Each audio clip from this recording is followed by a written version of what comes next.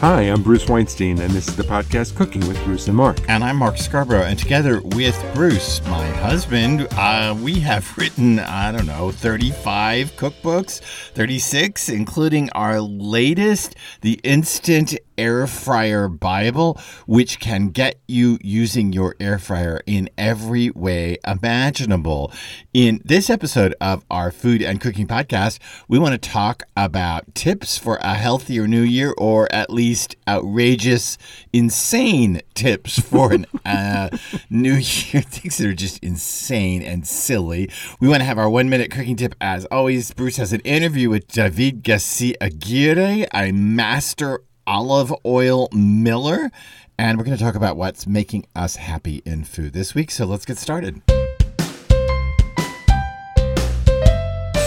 It's the new year, and Mark and I have decided for a resolution not to make any resolutions because we just think I'm just too old. They're silly. I'm way too old. I don't really, you know what? The only renovation that's going to happen to me is a coffin. So, well, maybe a knee or a hip. I don't know. Maybe. I don't know. But, we had this thing when we lived back in New York and we could walk to our gym. We never went the first 2 weeks in January. No. That was a resolution we made, not to go the first 2 weeks because it was so crowded. I hated it. We belonged to Chelsea Piers in New York City, and it was only a block and a half from our apartment in Chelsea before Chelsea was hip, when Chelsea still had, prostitutes on the corners at night. And I just made this whole thing that I wouldn't go to the gym from January 1st to the 15th because it was just a billion people, and by the 15th they were all gone. All gone. Nice. Okay. Now we can go back to the gym. So here's the thing. Every year I like to take a look at what the big media outlets say you should be doing to make your life better in the new year. I ran across some absolutely outrageous advice tips, and we want to share some of those with you. Here's what we want to do. We want to talk about 3 or 4 tips, maybe 4, right? Yep. In which we found that are just absolutely bogus and crazy. We want to talk about why they're bogus, and then we want to talk a little bit about how you know how to adjudicate what you read in the media. So a little bit about food media literacy in this first segment. So let's start off with the venerable New York Times that ran a feature about coffee. Yeah, this was part of their how to be healthier in the new year. And one of the things they said is you should feel better about your morning coffee. Why? They say, well, a study found that people who drank 3.5 cups of coffee each morning, I love this, were 30% less likely to die. To die from a whole list of things than people who don't drink that much coffee. I'm going to say something before we even start into this about drink 3.5 cups of coffee each morning to have a better chance of not dying. I want to say that one of the ways that you can be media literate is anything that says a study says or scientists say is bogus. I can almost guarantee you it's bogus.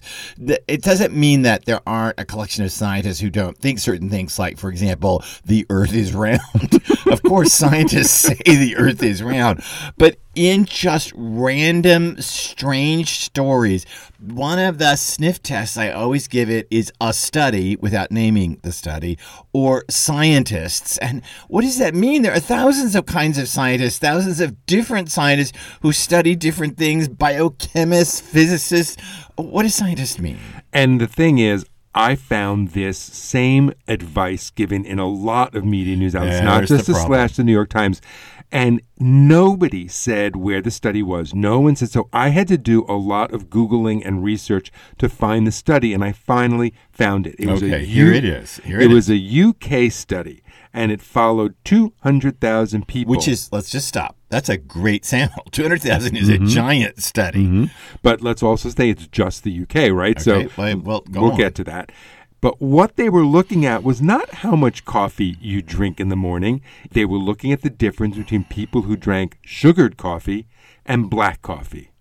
So people who drank the black coffee were more likely to stay alive than the people who drank the heavily sugared coffee. And when this got picked up by the U.S. media and the Canadian media, both we should say, the story suddenly became that if you drink coffee, you're 30% less likely to die. But the study was about Brits who drank sugar coffee versus sweet coffee. And right there's a problem, right? Brits. It's because societal influence, where you live, the environment around you, the rest of your diet behavior, what kind of medical care you get in your community, has a huge impact on whether you live or die, not whether you're drinking 3 cups of coffee in the morning. That's right. There was a study out not so long ago, and this isn't to mean to pick on anybody. Oh, it was a couple of years ago. I remember this study very well. And it came out that basically said that, breaded processed foods weren't as bad for you as advertised. Okay, that's all right. But the part of the problem of the study is the study was done almost 100% in the Bay Area of California, where physical fitness is a true fad. And it didn't take into account things like the difference between the Bay Area of California and West Virginia or Tennessee or even rural New England where I live, where there are plenty of super obese people who, in fact, eat a lot of processed food. It's so bogus because you've taken this kind of microcosm, the Bay Area, and you've generalized it out to a trend. It's not true. And in this case, you can't make the UK stand for all of the planet by because any the people stretches. Victoria tried to. Queen Victoria tried to do that, but you can't do it. Okay, well, now you take the health and the dietary behaviors of the people living in the part of the UK, and I didn't even say which part. My guess is that they picked one county somewhere, or now London. Now you say, let's compare that to the people that live in Bangladesh. Yeah, exactly. You can't make that comparison. Or you use a sampling from, I don't know, Bath, England, but that doesn't take into account people who live in, I don't know, northern rural Scotland. No. It's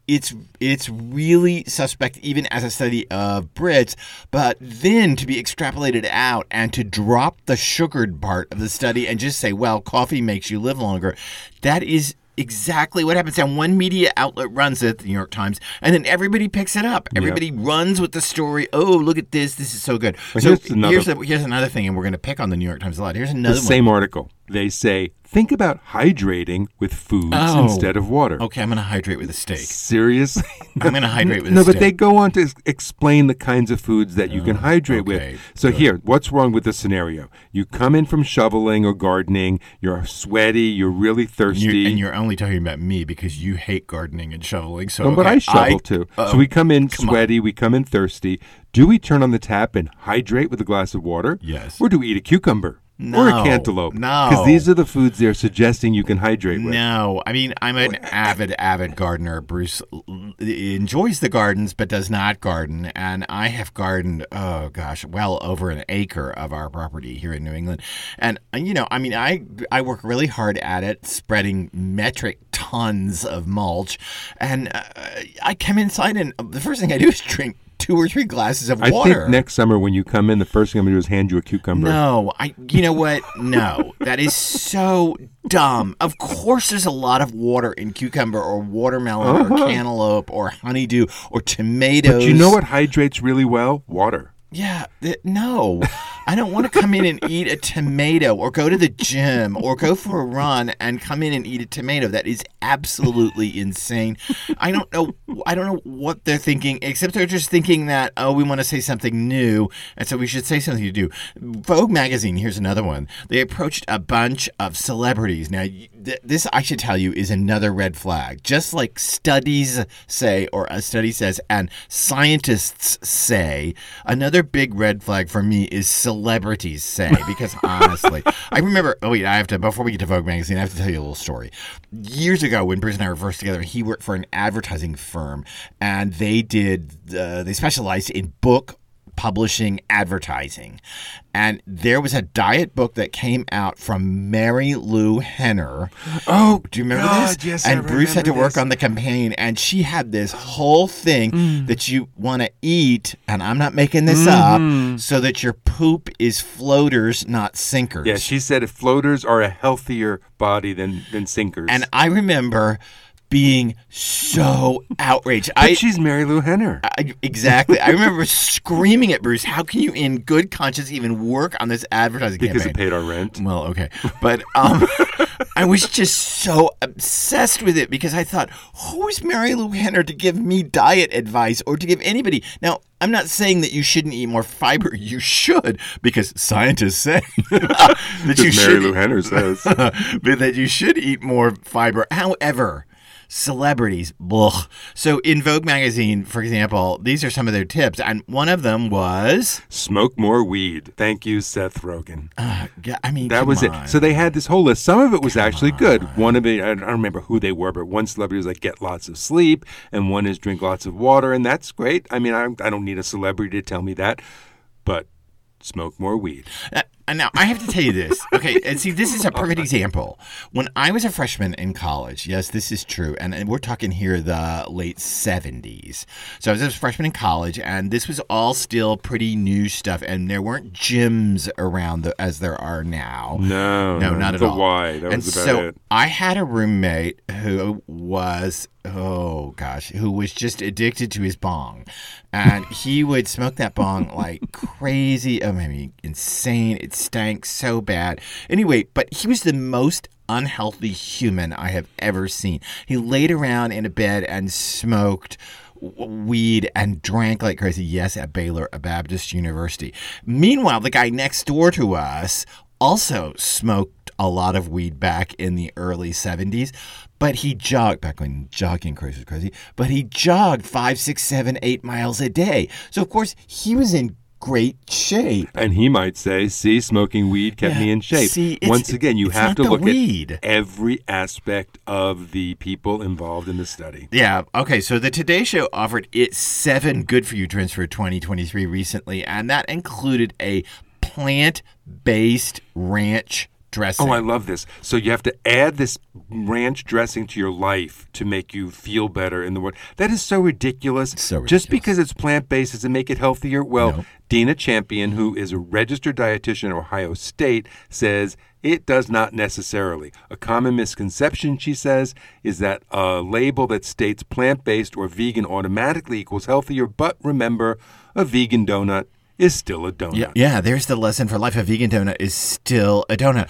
I think that plant-based is another one of those things that is a red flag for me in media literacy. Doesn't mean healthy just doesn't by itself. mean healthier. And I am eating more plant-based. As we've talked about already on this podcast, long before the new year, I started this thing that I won't eat meat more than once a day as a general rule. Now, listen, when I was out with my family over Christmas and with Bruce's family over Christmas, there was no way I could enforce this rule because, of course, they're all huge carnivores on all sides And we of went me. out for tongue taco lunches. Yeah, there was no way, and I wasn't going to be the idiot who's like, no, I can't go to the taqueria because, I can't eat meat and blah, blah, blah, blah, blah. I wasn't going to be that person.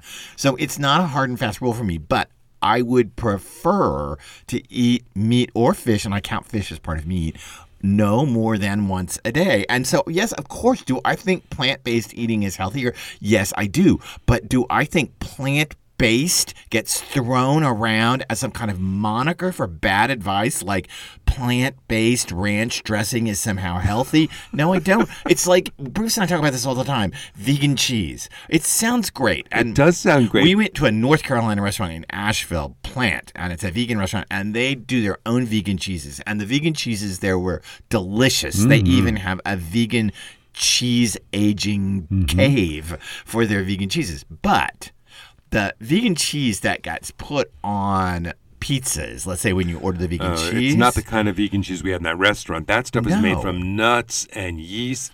This stuff that you get when you order vegan cheese on a pizza is basically just congealed oil. Yeah. Now, I'm sure there are high-end pizzerias who are doing, cashew cheese instead of ricotta. I'm sure.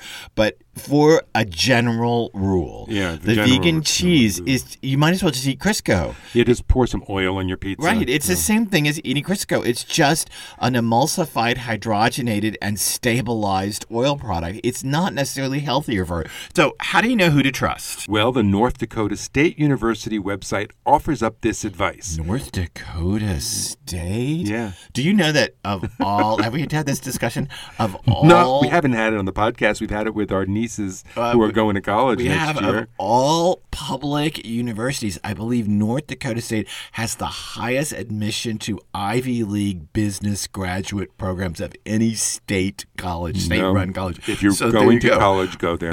Okay, so North Dakota State. Here's 3 things from their huge list. Are the recommendations made that you read based on a single study?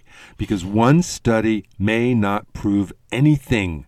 It might, but it probably doesn't. It takes several studies where evidence accumulates, it's compared, and bit by bit, the truth is uncovered. Okay, and does the advice cast doubt on reputable scientific organizations? Don't be skeptical or fearful just by implication. And listen, there's a lot of ways that you cast doubt that actually begin as doubt and then reform scientific theory. One thinks of string theory in physics that begin as a doubt and then slowly reform. But, however, if it's sensationalized as the doubt, like, oh, we've always thought that blank, but now we know blank. We always thought that oranges were good for you, and now we know they're poison. If you hear such things, just be very skeptical of them, because one voice screaming aloud doesn't necessarily mean it's true. Sometimes the voice in the wilderness is right, but oftentimes, the guy standing on the corner of 34th and 8th Avenue screaming is not. No, he's usually insane. Right. And does the advice include recommendations drawn from studies that ignore the differences between groups and individuals? This is the kicker. That's like the thing about the coffee study in just the UK. That's just the UK, and it's not the rest of the world. Animals and people are different. So was the study about giraffes, and now they're telling you how to treat your dogs and cats? Men and women are different. Was a study all about women, and they're giving men advice from it? Age, economics, race, many other factors are really important when you look at the results of studies. And you should know that there's a lot of research these days that, for economic reasons, because it's less expensive, takes part in locations that are extraordinarily non-diversified populations. For example, they'll go to the Azores, or they'll go to the Canary Islands, or they'll go to, they'll go to Dubai and only do the study amongst East Indian workers in Dubai. There's an economic reason for this because it's cheaper to do this, but what you're dealing with then is an incredibly non-diversified population. That's a wonderful study, and the results should be taken seriously by the East Indian workers in Dubai. It is not a worldwide result. No, because the cow I eat, or the beans I eat, or the carrots I eat, or the cabbage I eat has different chemical signatures, has different varietal problems, has different fiber content. Everything about it changes across locales. This even goes when comparing, say, the food groups of New England and the dietary health of New England with, say, the dietary health of Oklahoma. Yeah. And I'm not casting aspersions on Oklahoma. No. There are things about Oklahoma that would make New England look sad, and there are things about New England that would make Oklahoma look sad. So you have to take into account the actual population that was studied. Okay, so enough about all the problems with the outrageous food tips that come out in the new year. We hope you'll subscribe to this podcast. We hope you'll rate it. It would be really great if you could drop down on the Apple list. If you could look up at the top of the Spotify page, you'll see ways to rate this podcast. And dropping a comment in Google or Apple is even better, even something as simple as Great Podcast. Thank you so much for doing that. So, up next, segment 2. Our 1-minute cooking tip. Buy a pastry brush. Keep it with your everyday tools. Baste meat with it instead of using a baster. If your recipe has you breading chicken breasts or cutlets and you have to dip them in flour and dip them in eggs and dip them in breadcrumbs, use the pastry brush and brush them with flour, and then you could save a whole dirty bowl. Buy a pastry brush. It's true. Pastry brushes are amazing tools in the kitchen. And they're also tools once you've finished for wiping crap off cutting boards. There's all kinds of reasons you should have a pastry brush. Up next on our podcast, Bruce's interview with David Garcia Aguirre, the master olive miller at Corto Olive Company in California. Today, I'm talking with master olive miller David Garcia Aguirre from Corto Olive Company. David is an olive oil guru who's dedicated to the advancement of high-quality olive oil production, research, and education. Dave is going to talk with me about what it takes to make great olive oil and what we need to look for when we buy some. Hey, David. Hello, Bruce. Thanks for having me. Oh, my pleasure. Hey, let's just start right off the top. What makes olive oil different from all the other oils we eat? Anytime I have these kinds of conversations, this is how I start these conversations for a very simple reason. One of the most unfortunate things that happened to olive oil is that it got lumped into the edible oil category. I say that because all edible oils, olive oil aside, but the rest of the edible oils, all of them, I don't care what it is, they all are made in a very different way than olive oil is made. These oils from the very beginning are destined to become odorless, colorless fats. And in order to be that, they go through a really heavy process. They're bleached, they're deodorized, and the refining, bleaching, and deodorizing process removes anything interesting about the oil itself. So you're basically left with an odorless, colorless fat. Olive oil, at its best, is the exact opposite of that. The best way to think about olive oil, and this is a really important thing, is we have to forget everything we know about olive oil, and we have to think of it differently. And the best way to think about it is not like an edible oil or a fat, but more like a juice. Because essentially, olive oil is fresh pressed juice. It's not refined, it's not bleached, it's not deodorized. It's an expression of the fruit that it came from. In that regard, like any juice, the olive oil is only ever going to be as good as the fruit that it came from. Is that why not all olive oils are created equal? I'd say there's two main reasons why olive oils are not created equal. Number one, we have a tasting that we use at Corto, which we have divided into two flights as two parts of an equation. You have to have both of these parts of this equation in order to have a high quality product. And the equation is very simple. The fruit that the olive came from has to be fresh and high quality. So fresh fruit. The second part of the equation is the oil itself has to be fresh as well. So if you could start off with a beautiful olive oil, and if it's not taken care of, right, it's going to oxidize rapidly and you're going to end up with a rancid oil.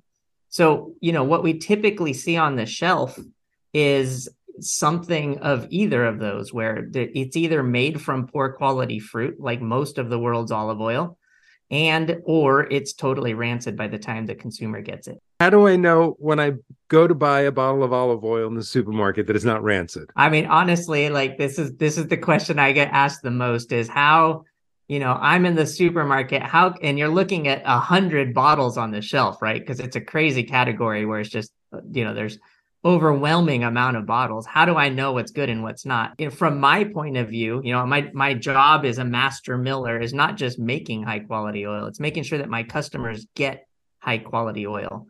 I don't know that I could do that in retail through supermarkets. So honestly, my answer would be don't buy it at the supermarket. Get it from the maker if you can. Exactly. Get it directly from the maker, someone you trust, or there's a face behind the product. We joke here that olive oil is the ingredient that farm to table forgot. All these ingredients have gone through this rebirth of getting to know where it came from and how it's made and all of this beautiful, background behind the ingredients in kitchens at home and in restaurants. And unfortunately, olive oil is just nobody knows where it came from or who made it. Take me through the process of how you make oil from the tree to the bottle at Corto. I'll reinforce this message. We have to remember that olives are a fruit. And like any fruit, there's a very short window when that fruit is at its peak. I like to use the analogy of an orange tree in your backyard. And, that orange early on, it was a blossom and then it became a fruit and that fruit grew and eventually it hits its pinnacle, right? That perfect moment. And that's usually sometime in December. And that orange is sweet. It's beautiful. It's gorgeous. If you go out to your backyard and you juice that orange, it's going to taste like really high quality, fresh. It's going to be like that orange. Now, let's say on your way back there, you got distracted by something and you forgot about your orange. Say a dog runs through your screen door or something, and you forget about that orange. And so December turns into January, turns into February, turns into March. What happens to that orange on the tree? It continues to ripen to the point where it becomes overripe. And then eventually it starts to ferment. It starts producing alcohols and eventually it falls off the tree. Now, the important thing to understand is that most of the world's, and I'll put it in quotations, quote unquote, extra virgin olive oil comes from olives that are like that second orange. They've gone through they've missed that pinnacle moment, that perfect moment to harvest. It sat on the tree until they begin to ferment. They start producing alcohols, which produce defective oils. And that's probably about 70 to 80% of the oil that's made worldwide. So that's the first part of this, is the fruit itself has to be harvested within that really short window when you can make the premium orange juice or olive oil. Yeah. And then the second part of all of this is once you have that oil, all of your energy, we'll talk about the good oil. Once you make that beautiful olive oil, all of your energy has to change. And you have to shift to protecting that oil from light, heat, and air in everything you do, from storage to the type of package you choose, to how you distribute the product, to where you sell. It's a totally different mindset. And so at Corto, in a nutshell, we've embodied that philosophy in the way we make olive oil. Talk about that process and how you put that philosophy into action. Sure. So about 20 years ago, a new planting method was developed. And this planting method threw the entire industry upside down, because up until that point, everything was hand harvested. And as you can imagine, the volume of extra, quote unquote, extra virgin olive oil consumed was way more than we have people to hand harvest, right? So this technological advancement, 20, 25 years ago, really flipped the industry upside down, because it's the first time we've been able to produce high quality olive oil at scale. So we call it vineyard style, high density, super high density, but basically it's a mechanized harvest in the fall during that peak window. So that's what we do. So we went all in. So our harvesters go out, they're harvesting 24/7 in a 40-day period. So that window is very short. And the moment the fruit comes off the tree, they're rushed here to the mill. A mill is basically a giant juice plant, as I said. My job, I don't like to tell this to too many people, but my job as a master miller, it's actually pretty easy. As long as I start with good fruit, I can make a good oil. So the olives come in trailers. They get unloaded. We remove anything that's not high quality fruit. So that could be like leaves or sticks, or maybe some damaged fruit or last year's fruit that was still on the tree. We have equipment that removes all of that. So all we're left with are pristine olives. Okay. Those olives then get crushed through what we call a hammer mill or a blade crusher. There are different kinds, but they essentially get crushed. And this is why I love being a master miller, is this moment. So the oil that's in the olives is actually distributed through the flesh of the olive in teeny tiny microscopic droplets. And this oil at this point, it doesn't have color. There's no aroma. There's no antioxidants. There's none of these health benefits. There's no flavor. There's nothing. It's just oil. All of that beautiful stuff that we end up with in a great bottle, all of that happens in the milling process. And that for me that's what gets me going. So how does that happen? Yeah. So the moment those olives are crushed, then the oil is exposed to the rest of the olive, the water, the skins and the flesh and everything. And that's when this crazy biochemistry starts happening that produces these beautiful aromatic compounds and these really healthy polyphenols move into the oil, and these wonderful flavors and everything happen. And that happens in about a 20 to 25 minute period, which we call malaxation. So we go crushing, then it's malaxation. And malaxation is really just a slow agitation of this paste that we have now in a very controlled environment. So we don't want oxygen in there. It can't be hot. So we do it as cold as we possibly can, because that's how we retain all of those flavors and nutrients. Once the oil has all the flavor we want, and once we're confident that it's good and ready to separate, then what we use now is we use centrifuges. And then that separates all of the heavy things, so the water and everything, the other parts of the olive, from the oil. So what you're left with is fresh oil, and you're left with the pomace, which is the paste. Once the oil is extracted, we call it pomace. That oil then goes to one more centrifuge, a finisher, polisher, and that's it. At that moment, you have your fresh pressed high quality olive oil. How do you then package it and transport it to retain its peak freshness? So the moment the oil's out of the olive, it goes into our cellars. And our cellars, we've determined, are about the best environment you can have to slow down oxidation. You can't stop oxidation. That's why the human body ages, right? We haven't figured out how to stop it yet. But we can definitely slow it down by doing things like keeping the oil cool, right? Keeping light, heat, and air away. So in our cellars, we have stainless steel casks. They're kept under nitrogen to keep the oil's kept under nitrogen to keep all the oxygen out, and it's all climate controlled. So that's great. It's in our cellar and it's protected, but what happens next, right? What about the real world? So the decisions, what we've decided to do is we only package enough to fill the orders that are coming in. And that way the oil spends the least amount of time in the real world, but it's going into the real world, right? Yeah. So that's when the packaging choice becomes critical. What package is out there that protects it from light, heat, and air? And after extensive testing, we found that the best package to protect olive oil from light, heat, and air is what we call a flavor lock box. It's basically a bag and box. And if you think about it, the cardboard blocks the light. The cardboard acts as an insulator, and then the bag itself protects the oil from oxygen, not just until you open it, but the entire time you use it. Right. And so that's how we're able to guarantee fresh oil through the last drop. David, you threw out the words extra virgin earlier. So let me ask you, are those terms, extra virgin and virgin, still meaningful in the U.S. olive oil market? I describe it like this. Extra virgin is like getting a D in school, because there are two components to an oil being extra virgin. Number one, it has to go through a chemical analysis.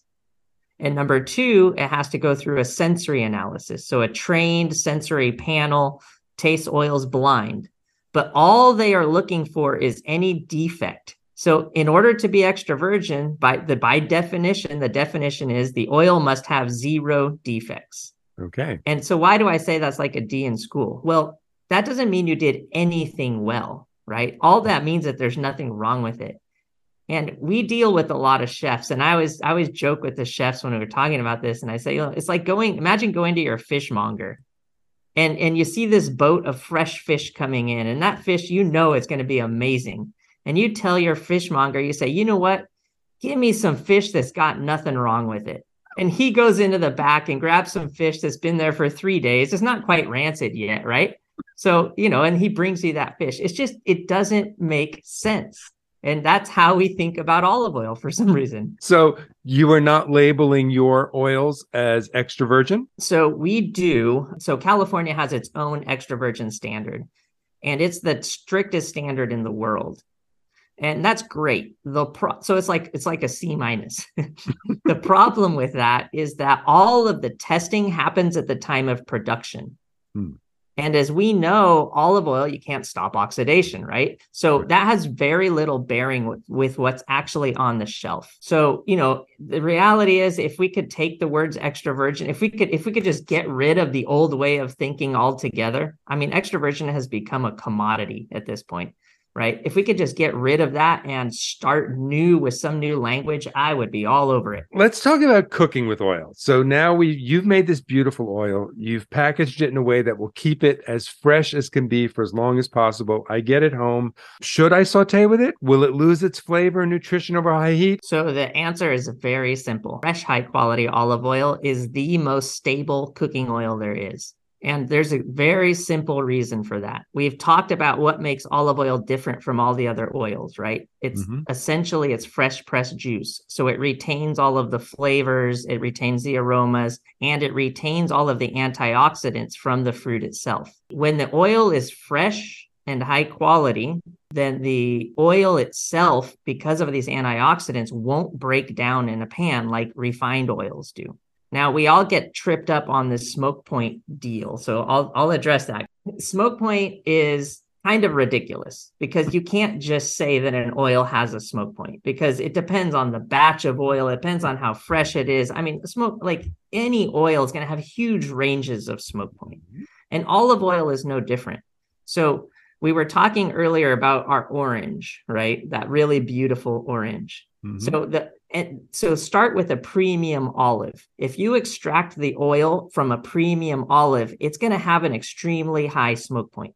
Now, as that olive hangs on the tree and ferments, right? It's rotting, it's becoming overripe, it starts to ferment. The actual fats are breaking down in that olive. So when you extract the oil, if you juice that rotten orange, right, that oil is going to have a much lower smoke point. And because most of the oil in the United States especially is from overripe olives, most of the extra, quote unquote, extra virgin olive oil in the US does have a low smoke point. That doesn't mean it has to. That just means that it's very low quality. Well, the quality of the fruit determines the quality of the oil, exactly. which determines the quality of the smoke point. And then we shouldn't be worried about sauteing over high heat. Not only should you not be worried about it, you should be excited that not only does it have a high smoke point, it also has a bunch of antioxidants in it, which make it a really healthy and stable cooking oil. David, as a cookbook author, I'm always looking for new, exciting ways to use great tasting products. So I'm going to ask you, what are your favorite ways to use olive oil aside from salads or simply using it to dip bread into? Let's talk about baking, for example. People always shy from using olive oil in baking because it has a strong, quote unquote, strong flavor, which is absurd to me because in my world, that just means you're not using the right variety of olive oil, because the olive oil in baked goods as an ingredient in things has such a unique ability to be complementary to foods. And so, like, for example, in California, we used to have a really big table olive industry. And one of the varieties that was used is called Ascolano. And Ascolano is this giant olive, and it is a pain in the butt to get the oil out. However, when you do get the oil out, it is extremely unique. It really smells like melons, like someone's just chopping up melons, cantaloupe, honeydew, and it's a very like tropical fruit flavor and aroma. And when it's in baked goods, it's remarkable. It adds a whole layer of depth to the flavor that you'll never, ever get with any other kinds of fats. At Corto, do you sell different varietals of oils? So we use different varietals in our blend. So we deal mostly with chefs into food service. So really high-end restaurants across the country. And we have one product we call Truly, which is a blend of Arbequina and Arbesana, which are two Spanish varietals, and Koroniki, which is a Greek varietal. And we blend that for a consistent product for chefs. And when I talk to people now, it's like, I can take my Corto hat off, right? And I'll tell you, once you open the door to the world of fresh, high quality olive oil, I encourage people to go try other oils, find other varieties. You look at oils from other countries, different terroirs, that you just have to understand that it has to be fresh and high quality, or none of that matters. So aside from baking, if you want to have a really exciting use for the oil, something that'll make your dinner guests go, wow, what should we do? Another great pairing is olive oil and chocolate, whether it's just a truffle sitting in olive oil with a little salt. Chocolate and olive sound like a fantastic combination. That's one of the parts about my job that excites me the most, is like once people start once you think about it differently, now it's like, oh my gosh, like there's so much that we can do with fresh, high quality olive oil that we're not currently doing because we haven't been thinking about it the right way. So we need to just be getting our hands on fresher olive oil made from better fruit, like what you're making at Quarto Olive Company. Master olive miller, David Garcia Aguirre, thank you so much for spending some time talking about all things olive oil and what you're doing at the Quarto Olive Company. Yeah, my pleasure, Bruce. Thank you so much. I have to tell you a story. Well, Bruce knows the story, but I'm going to tell you a story.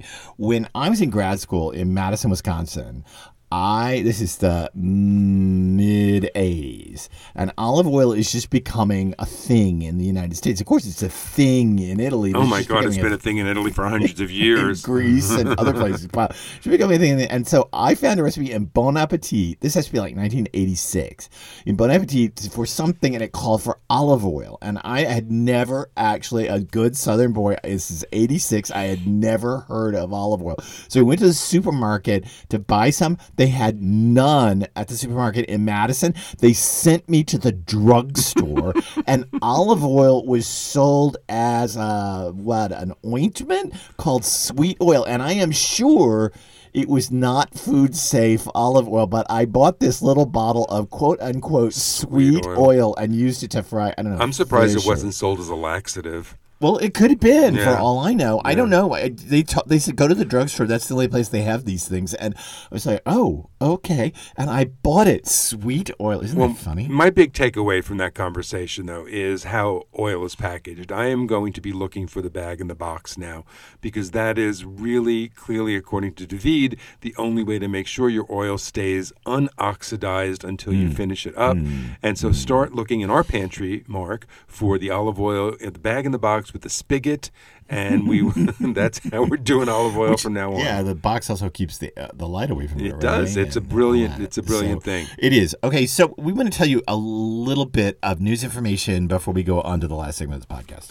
For our knitting listeners out there, many of you know that I am also a knitter. I've written some knitting books, and many of my patterns, in fact, almost all the patterns I have knitted and created are now for sale individually on my website, bruceweinstein.net.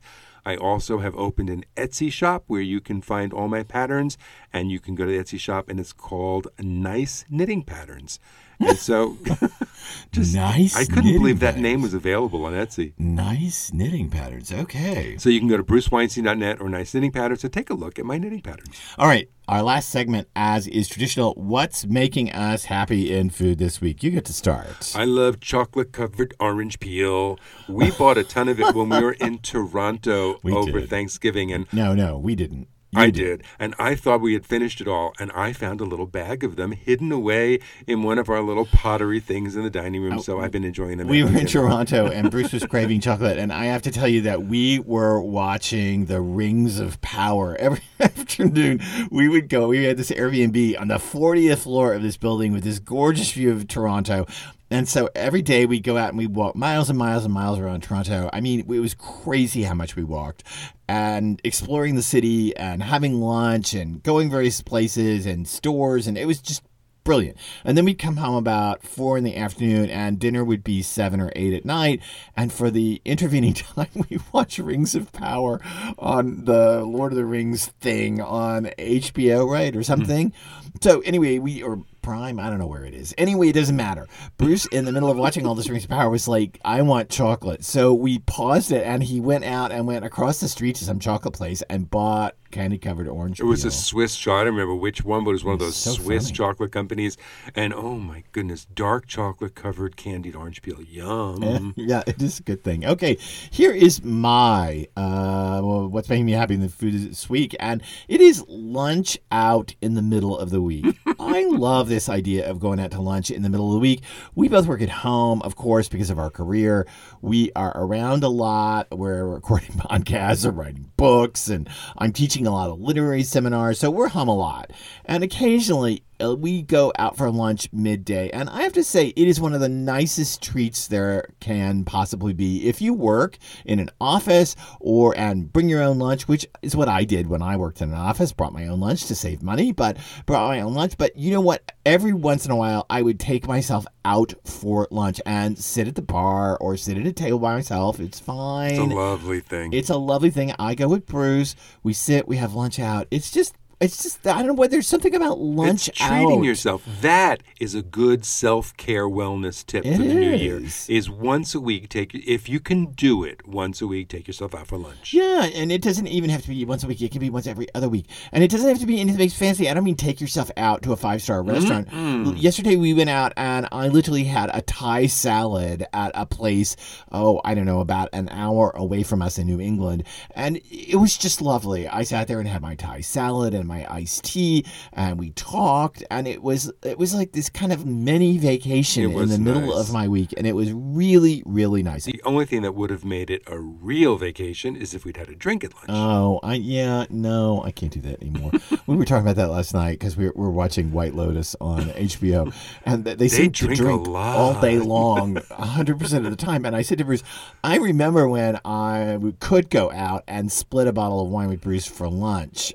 We'd be on vacation and we'd split a bottle of wine, and that was like lunch. And I said to him, I just can't anymore. I can't. Mm-hmm. In fact, when I went out and had my Thai salad yesterday, I thought about having a beer, and then I was like, no, I'll just be wrecked for the afternoon. You got to come home and work, not sleep. Right. I got to come home and I got to get ready for this class I'm teaching on Gertrude Stein, Marcel Proust, and Sigmund Freud. I got to get ready for that, and I'll just be wrecked and not be able to do anything. A lot of people would need a beer to do that. No, I need all my brain cells going together. Okay, so that's our podcast, Cooking with Bruce and Mark.